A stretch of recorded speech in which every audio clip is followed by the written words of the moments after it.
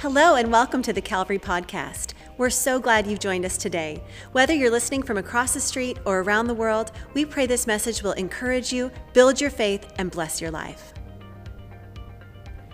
Well, anyways, if it's your first time, welcome to Calvary. It's our mission to love God, love people, and change the world. So whether you're here in the room or joining us online, Facebook, YouTube, podcast, so glad that you could be with us. And like Pastor Sean said earlier, if you're new here, I'd love to meet you in person. I'll take that card from you and give you a gift as our thanks for you being here today. Now, before we jump into the message, just wanted to talk a little bit about what many of you have seen in the news over the last little bit. Now, candidly, I don't know what's been going on in the last 12 hours or so things could have changed, and I'm not sure what all's happening, but you've seen the reports of the terrorist group Hamas that has attacked the land and the people of Israel. As of last night, hundreds of Israelis were confirmed dead, and in the most evil and heinous way, I might add.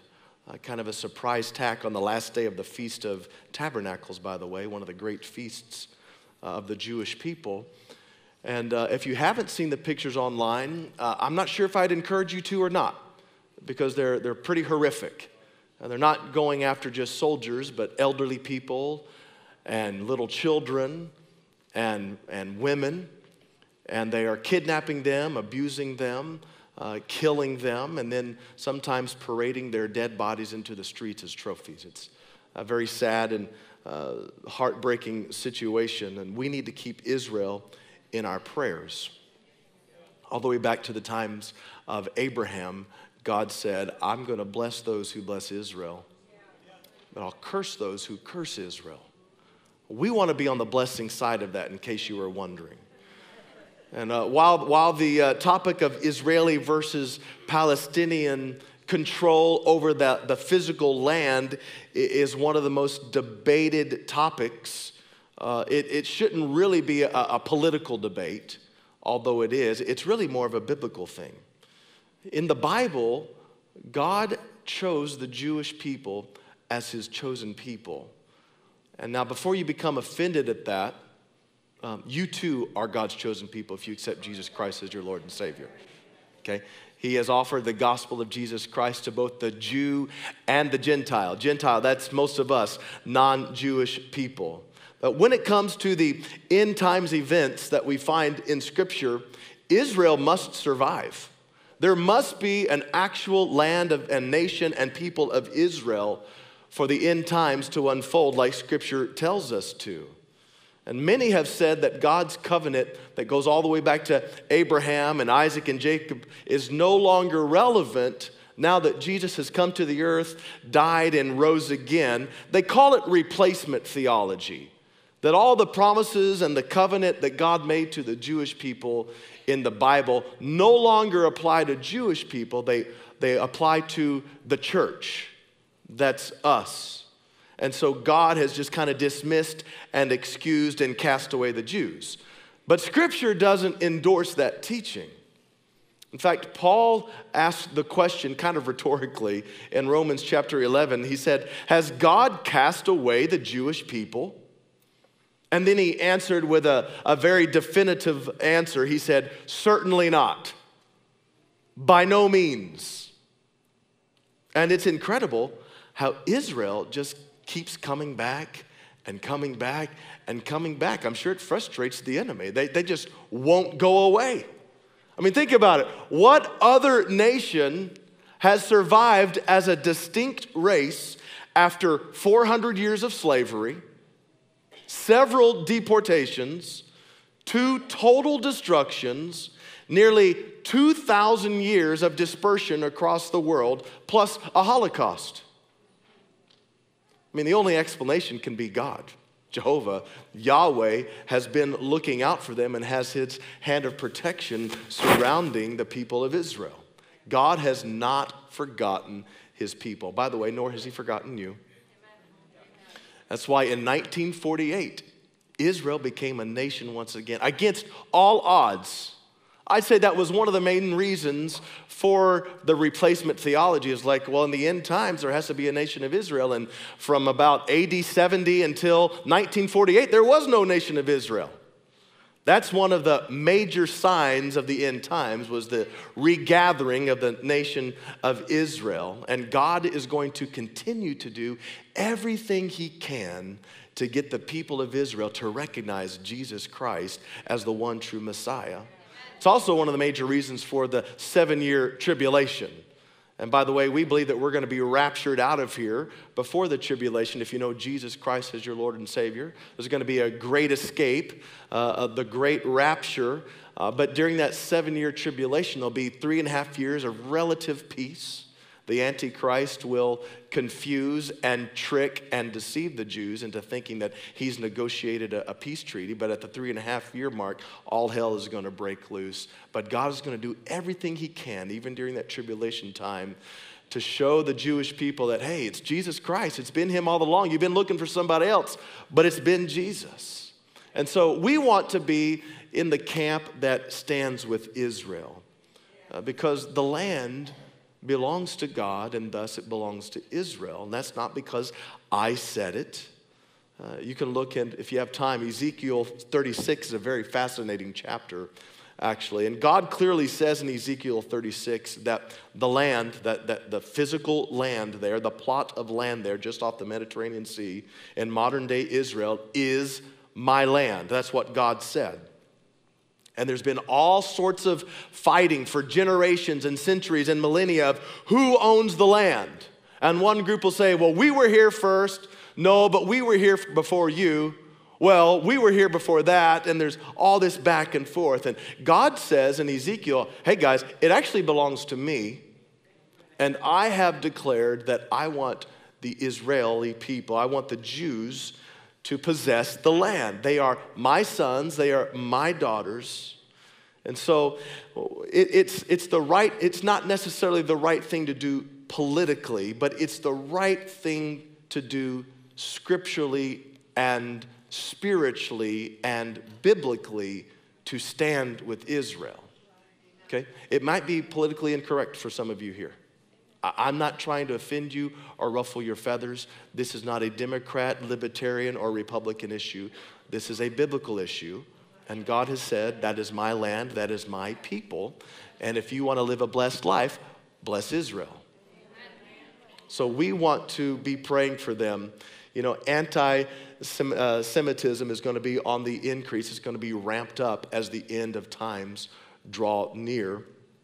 In fact, toward the very end, basically, the entire world is going to turn their back on Israel. They're going to have no friends at the end of the day, and it seems like we are getting closer and closer to that reality. And that's not meant to scare you, but that's meant to prepare you, because these are exciting times, because Jesus said, I believe it was in the book of Luke, when you see all these end time things happening, don't freak out. Don't run for the hills, but lift up your eyes, because your redemption draws nigh. So we are looking forward to that day. I tell you, before we get into the message, let's pray for Israel. Will you join with me?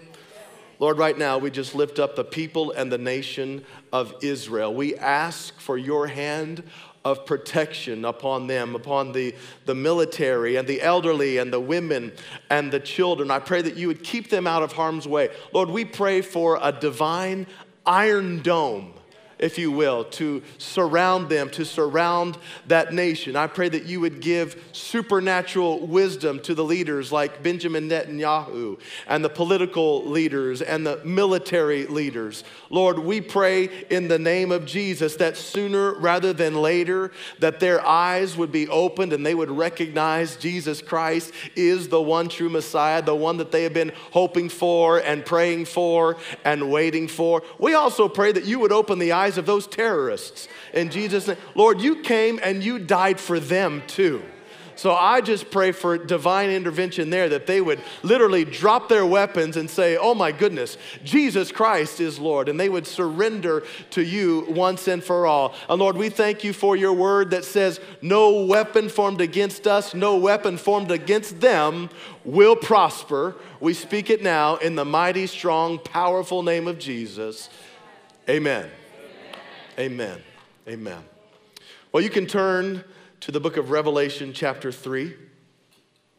We are in a series based on the letters that Jesus sent to the 7 churches of Asia Minor. We are calling the series Dear Church. And now we know that these letters came directly from Jesus, because if you have a red letter Bible edition, you'll see that these letters are written in red.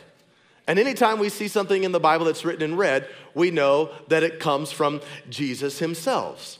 You know, there's some other places in the Bible that are written in red too.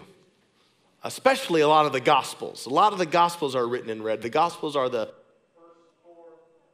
first 4 books of the New Testament: Matthew, Mark, Luke, and John. And we see a lot of Jesus's red letters there. And to be honest, those red letters have kind of a different tone than the tone we find here in Revelation 2 and Revelation 3. Like if we look at Matthew chapter 5, Jesus says things like this: "Blessed are the poor in spirit, for theirs is the kingdom of heaven. Blessed are they that mourn, for they will be comforted. Blessed are the meek, blessed are the merciful, blessed are the pure in heart, blessed are those who persecuted." And if you're like me, I like those words from Jesus. Those words they're nice, they're comforting, they're assuring. But in Revelation 3, where we land today, we are now decades later. We're at the end of the 1st century. The churches have been established for quite some time, and now over time they've gotten off track in some areas, and they need some recalibration to get things right with the Lord. And so as parents, depending on the issue, sometimes we have to use a different tone and a different method, right? So those of you that have toddlers in the home and you're teaching your young ones something, you'll use probably a lighter, softer tone, maybe a higher tone. You know, maybe you're dealing with your 2 and 3-year-olds and teaching him or her the colors. Now this is red, rojo, right? This is blue and yellow. This is yellow. This is verde. This is green. Right? Now you see that red glow on the stove. That means we don't touch that baby. We don't do that. But as they get older, we sometimes have to use different tone, right?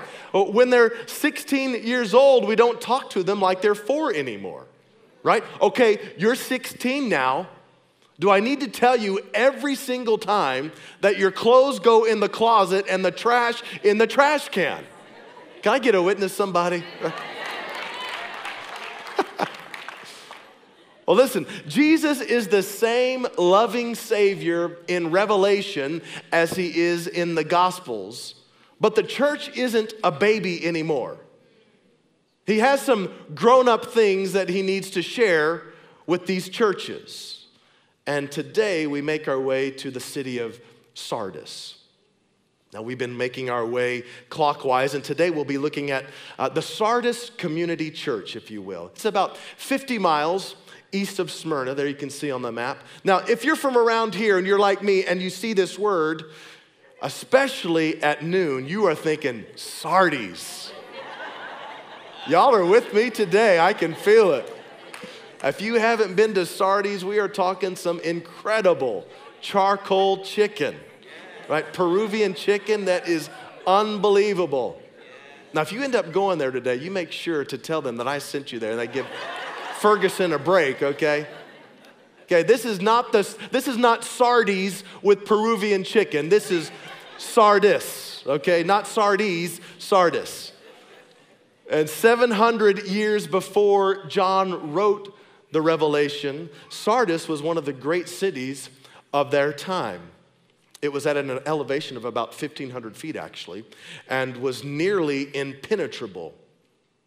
As that part of the town there on the top filled up, they later have to fill in the valley below. But the original Sardis was surrounded, there you can see, with 3 huge walls and cliffs that were nearly perpendicular and almost impossible to climb. It was also a wealthy city. They built a very impressive synagogue, a place of worship, roughly the size of a football field today.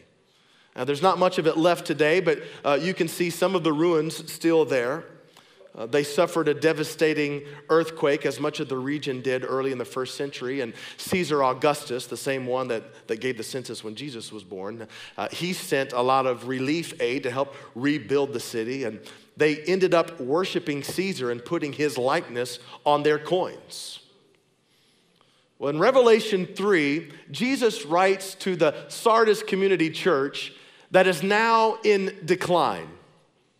They were socially alive, but spiritually they were dead. In fact, of all the 7 letters that we find in Revelation 2 and 3, this is the most severe of the 7. The Sardis church overall was in such condition that Jesus couldn't really commend them for anything. If you've been here for much of this series, you'll know that most of these letters come in 3 parts. Jesus introduces himself, and then he gives a commendation, a correction, and counsel. Well, in this letter, he finds nothing really that he can commend them for. He jumps right over the commendation part and right to the correction part. We find that in verse 1, Revelation chapter 3 reads this: "And to the angel of the church in Sardis write, the words of him is Jesus, the words of him who has the 7 spirits of God and the 7 stars. I know your works. You have the reputation of being alive, but you are dead." You see, Sardis had a program. Sardis had people. Sardis had pastors and leaders. They may even have had a music program. From the outside, everything looked good at Sardis Community Church. They had a reputation for being alive. They had a reputation for being vibrant. But Jesus has this ability to look past the mask, look beyond the veneer, look beyond all of that and see what's really going on. And his assessment was that they weren't alive at all, that they were dead. You could call them the church of the walking dead. They socially were alive, but spiritually dead. And you know what that tells us today? It tells us that you can look like you're alive. You can talk like you're alive. You can dress like you're alive. You can even carry your Bible like you are alive, but find yourself in a spiritual coma. And so you might be asking, well, how did Sardis get to this place? How could this happen? I think some of the answer we can find in the first part of this very first verse. You know, per usual, Jesus identifies himself and he leaves them with some sort of customized description. And notice here in verse 1, he says, "Of him who has the 7 spirits." Of him who has the 7 spirits. Now, remember, 7 is the number of completeness or perfection.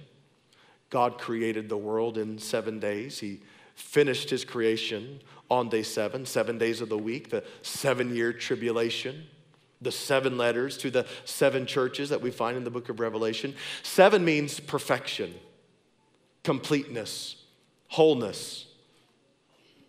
So when Jesus says the 7 spirits, I believe that he's referring to the completeness, the wholeness, the fullness of the Holy Spirit. So Sardis has these activities going on. They're meeting together regularly, but they lacked something. They lacked the Spirit of God. They didn't have the fullness. They didn't have the completeness of the Holy Spirit active and alive in their church. Maybe they thought they didn't need him anymore. Maybe they got used to being saved. Maybe they got used to the comforts and the wealth that they experienced there in Sardis. There was no real persecution. So why do we really need to build a relationship with the Holy Spirit? Why do we need to put our faith and our trust in the Spirit of God?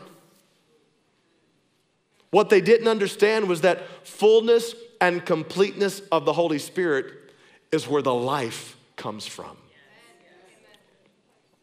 So one of the desires of Kelly and my heart is that this would be a church where the Holy Spirit is welcome to do what he wants to do. That he is welcome here at our church. And the longer I've served him, the longer I've been on this earth, the more I realize I need to have the active life of the Holy Spirit in my life. Otherwise, I fall asleep spiritually. Otherwise, I become spiritually dead. I need his fire and his passion burning in my life. When someone comes to our church, they need to be met with more than good music, more than free coffee, more than mints in the bathroom. We need to know that the Holy Spirit is present in our midst. See, his presence should be our passion. We want to embrace the gifts and the fruit of the Spirit in our lives. We recognize that everything we do is dependent on his power, active and alive in our lives. Now, in the previous 4 churches, Jesus made it a point to mention either the church's persecution by culture or the church's attack by the enemy, by Satan. Well, here we read to the letter of the Sardis community church that Satan is not attacking them and culture is not persecuting them. Can you guess why that might be? It's because they're spiritually asleep. They're spiritually dead. There's no reason for Satan to attack a dead church. There's no reason for culture to persecute a church that's asleep. Right? They were doing their thing. They had church. It was probably a large church, maybe growing, probably had some money, a good reputation, and everyone thinking that everything was A-okay, not realizing that in reality, they were dead. Just like Sardis the city, Sardis the church were past their prime and found themselves in decline, all the while thinking everything was okay. Their wealth, their easy money, their loose living and loose morals made them soft and vulnerable, and they had this false sense of security, but in reality were in decay. Does that sound familiar to anyone? Sardis assimilated to the culture that was around them. There was no real difference between those in the church and those outside of the church, the unbelievers in society. The church had just become another club, another social thing to do in the community. Now, we're not saying that wealth and comfort is a bad thing. In fact, they're not. In and of themselves, those aren't bad things. But if not managed correctly, it can lead to apathy. It can lead to complacency and vulnerability. And for Sardis Community Church, they were asleep. Now, remember the city's strategic location. It was about 1,500 feet in elevation on the top of a mountain, and how it was nearly impenetrable, next to impossible to conquer. But did you know that they were conquered? And did you know how this city, Sardis, came to be conquered? The guards fell asleep. The guards fell asleep. But in fact, by the time John had written this book of Revelation, Sardis had been captured twice. Both times, it was as a result of laziness and complacency. And those that were supposed to be on watch had fallen asleep. And if you think about it, it's actually a brilliant strategy by the enemy. Right? I'm just going to lull my enemy into a sense of comfort and complacency. And it begs the question for us, as a church, as people of God, have we become lazy? Have we become too comfortable? Have we become accustomed to luxury and coziness that we've been lulled to sleep spiritually? Have we been so integrated and melded into the rest of culture that they don't even need to persecute us? Satan doesn't even need to send his attacks because we've already been lulled to sleep. We've already lost our effectiveness and our fervor and our fire and our power. Listen, people should be able to tell a difference between us and them. Right? It should be a good thing. It's not that I'm better than you, right? But there should be a contrast between us in the church and them in the world because the Spirit of God is alive in us. His presence should be our passion. Jesus told Sardis, if you remember in verse 1, you have a reputation. Jesus said, you have a reputation of being alive, yet you are dead.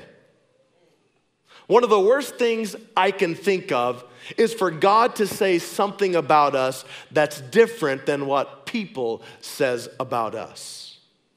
That our character isn't matching what our public reputation is. That the internal isn't living up to the external.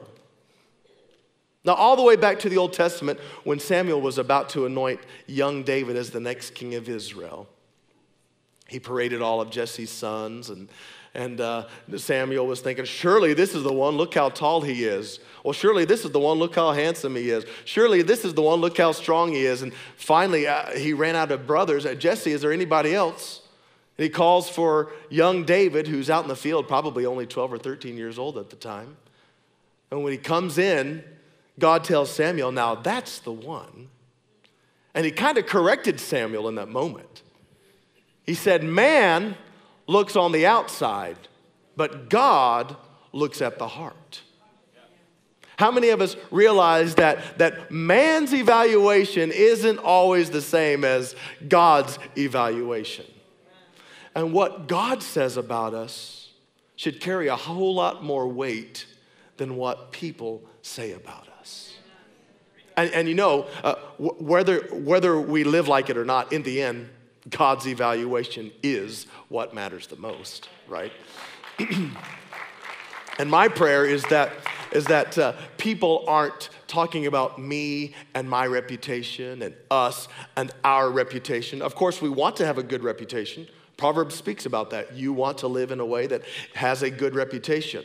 But a church that is alive and walking in the completeness and fullness of the Holy Spirit and shining the light should be making Jesus famous. People aren't talking about me and you, they're talking about Jesus, right? Not to us, but to him be the glory. His name, his reputation is what really draws the people in. Now, Paul warned Timothy to be on the lookout for these actors, for these fakers who have a reputation of being alive, but on the inside they're dead. Look at what he said in 2 Timothy 3:5. They will act religious, but they will reject the power that could make them godly. Stay away from people like that. Jesus says, stay away from the counterfeit because he's looking for the real thing. He's looking for the authentic. He's not looking for the fake and the phony and the facade and the pretend Christian. See, Sardis, they were good at going through the motions. But somewhere along the way, they slipped into apathy. They fell asleep. But Jesus didn't leave them without a chance of coming back. And so he kind of gives them, I call it a combination correction and counsel. We find that in the next verse, verse 2. He says, wake up. Some of you, my sermon has put you to sleep. Wake up, all right? Wake up and strengthen what remains and is about to die, for I have not found your works complete in the sight of my God. There we see that theme of completeness again, right? Now I wonder, do any of you have heavy sleepers at your house? Yeah, I see some parents with your hands lifted. You have some heavy sleepers. Maybe your spouse is a heavy sleeper. At the Ferguson household, we've got some heavy sleepers too. In fact, you can go and try to wake them up in the morning. You can turn the light on. You can turn the fan on. You can tickle their feet. You can sick Dolly on them. Dolly's our little 4-pound Yorkie. You can put Dolly, and they won't budge. In fact, in our house, we have such heavy sleepers that we've got some sleepwalkers and some sleep talkers. Y'all have those too, I guess, right? Well, I mean, they'll carry on full-on conversations with you and not even realize that they're asleep. Or they'll fall asleep in one room, like Benny did the other night, wake up in his sister's room 5 hours later. He's like, how did I get here? I don't know. Well, here's something about our sleep time. When you're asleep, you don't know what's going on around you. Right? You're oblivious to the things that are actually right in front of your face. And here's where it can get a little dangerous. You can be asleep and even walk and talk and have no clue what's really going on. You see where I'm going with this? Spiritually speaking, Sardis had some heavy sleepers. And Jesus says, wake up, you sleepers. Wake up before it's too late. Do you even realize what's going on around you? You are in spiritual decay and spiritual decline. Sardis Community Church needed a revival. They needed to be awakened from their sleep and needed to be revived. I would say that the American church finds herself in a similar position. I would say that the American church needs to wake up, needs a revival. Did you know it's not unbelievers that need revival, right? It's God's people that need revival. See, the word revive, to go back, vive, to live, okay? To live again. Right, to come back to life. It implies that we were alive at some point but had fallen asleep. So many in today's church, we need to be revived and then take Jesus to the hurting world around us. Jesus goes on in verse 3 and says, remember. So he says, wake up, now remember what you received and heard. Keep it and repent. If you will not wake up, I will come like a thief, and you will not know at what hour I will come against you. Jesus told them, remember the truths that they learned at first. Get back to what it was like back then. Get back to the basics. Right? Part of the reason they were asleep, part of the reason they were dead is because they forgot about their first love, similar to the church at Ephesus that we studied a few weeks ago. They needed to remember, they needed to refocus, they needed to repent. If you're taking notes, those are some good words to write under the word revival. These are good things for a revival to take place. Refocus. We need to refocus our eyes on Jesus. Over time, our eyes can wander. We get our eyes off of Jesus and on the things of this world. We need to remember. We need to remember our first love. We need to remember solid doctrine and living pure lives. And we need to repent. That's what Jesus said too. Repent means to take 180 degrees. So I'm going this way, I repent, now I'm going this way. We repent, we turn from our sin, and we turn toward Jesus. You might want to write those down in your journal. If you need a guide to help you through some prayer time, if you want something to help you from falling asleep spiritually. Jesus goes on in verse 4. Yet you have still a few names in Sardis, people who have not soiled their garments, and they will walk with me in white, for they are worthy. This is kind of good news because not everyone at Sardis Community Church has fallen asleep. Even among the dead, there was a remnant of people who stayed alive. There was a remnant of people who stayed loyal and faithful to Jesus Christ. By the way, that's the group that we want to be in, if you were wondering. We want to be in that group. Now, in this scripture, Jesus mentions clothes and garments. Now again, Jesus is so precise in the way he customizes his letter because Sardis was a town that was known for making clothes. There was a clothing industry there in Sardis. And so Jesus used what Sardis did as a city to describe the faithful people that remained in the church. He said, There are those in your church who have not soiled your clothes. You've not soiled your garments.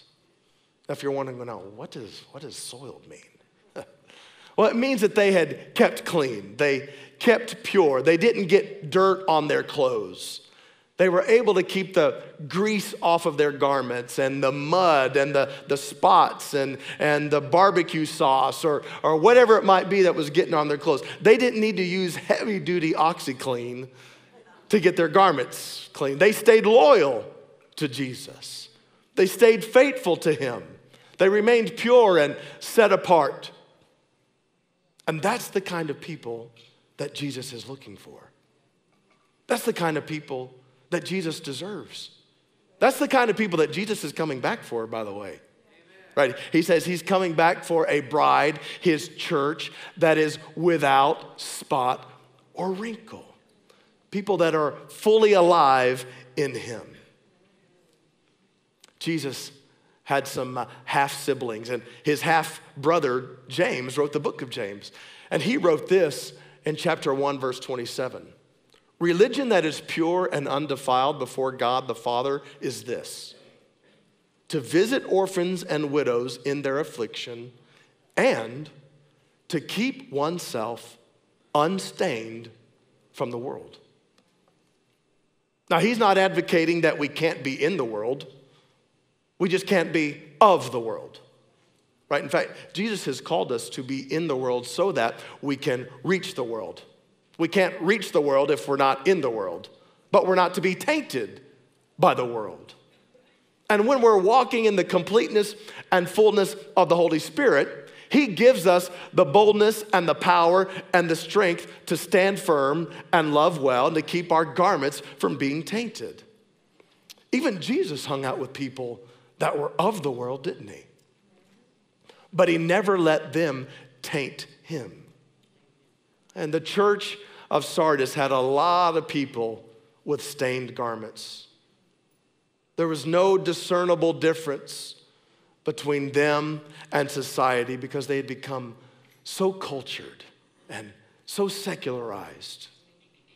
But there was a remnant, Jesus said, who wasn't caving to culture. There was a remnant who remained pure before God. There was a remnant who feared God more than they feared people. There was a remnant who wouldn't put Jesus on the shelf. There was a remnant who wouldn't deny Jesus as the only way.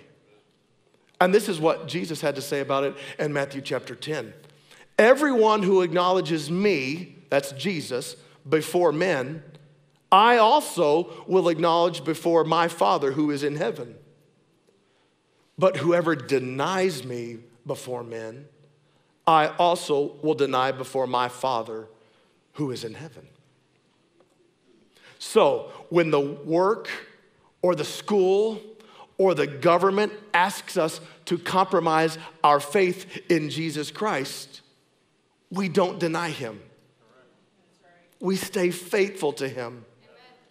And we can do it in a nice way. We don't have to be mean and ugly about it. We don't have to be jerks about it when they ask us to go against our biblical convictions, right? We can still be nice. We can say, hey, listen, love you, but I just can't participate in that. I'm more loyal to Jesus Christ. My allegiance is to him. And think about it. It was Jesus that paid the penalty for your sin. It was Jesus that laid down his life so that you could have life. So why would I deny him?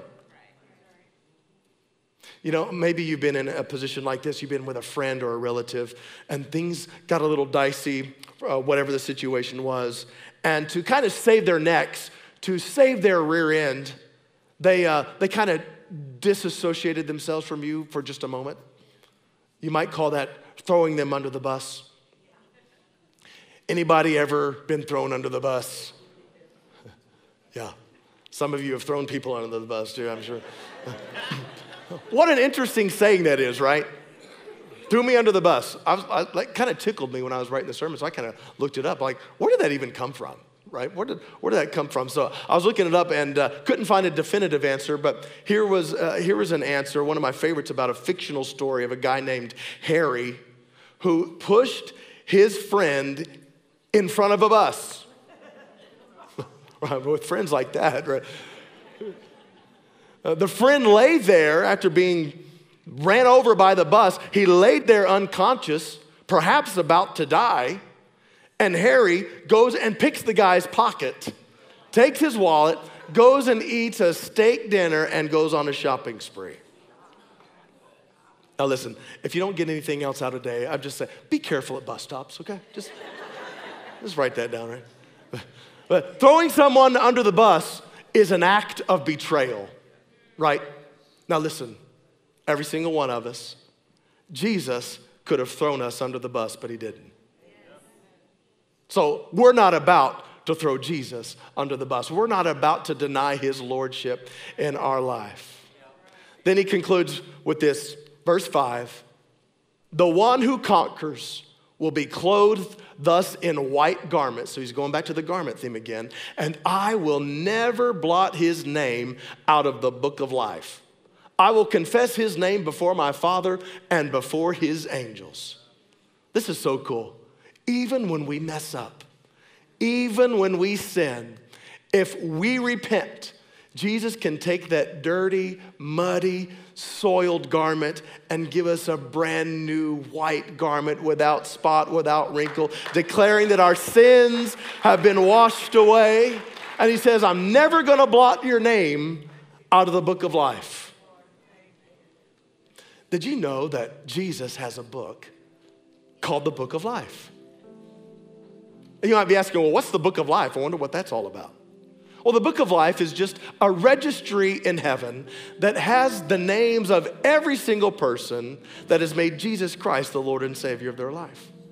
It's a registry in heaven of those that have had their sins blotted out and forgiven and are justified. And here's what's cool, to bring it all back together with the Holy Spirit, how we talked about. With the Holy Spirit inside of us, he's going to help us to be conquerors and overcomers. So our names will never have to be removed from the book of life. And check this out. He says, you're going to be named by me in front of the heavenly hosts in heaven. What greater reward could be than Jesus himself standing in heaven, opening the book, saying, hey, angels, hey, hosts of angels, come check this out. There he is. There's Patrick. There's Jess. There's Adam. There's Kathy. There's Bob. She's mine. He's mine. Check it out. Here they are. Those are my children. And they're going to live forever with me in heaven. Isn't that cool? Jesus is so great. And we don't want to be found spiritually dead, do we? It's so easy. I'm the first to raise my hand. It happens to me. I can fall into the routine and the motions of it all. But I sure hope that my character matches the reputation, right?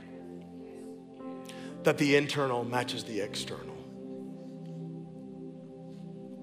What a terrible indictment to say that people are saying great things about you, but God doesn't have very nice things to say about you. We hope today's message was a blessing to you.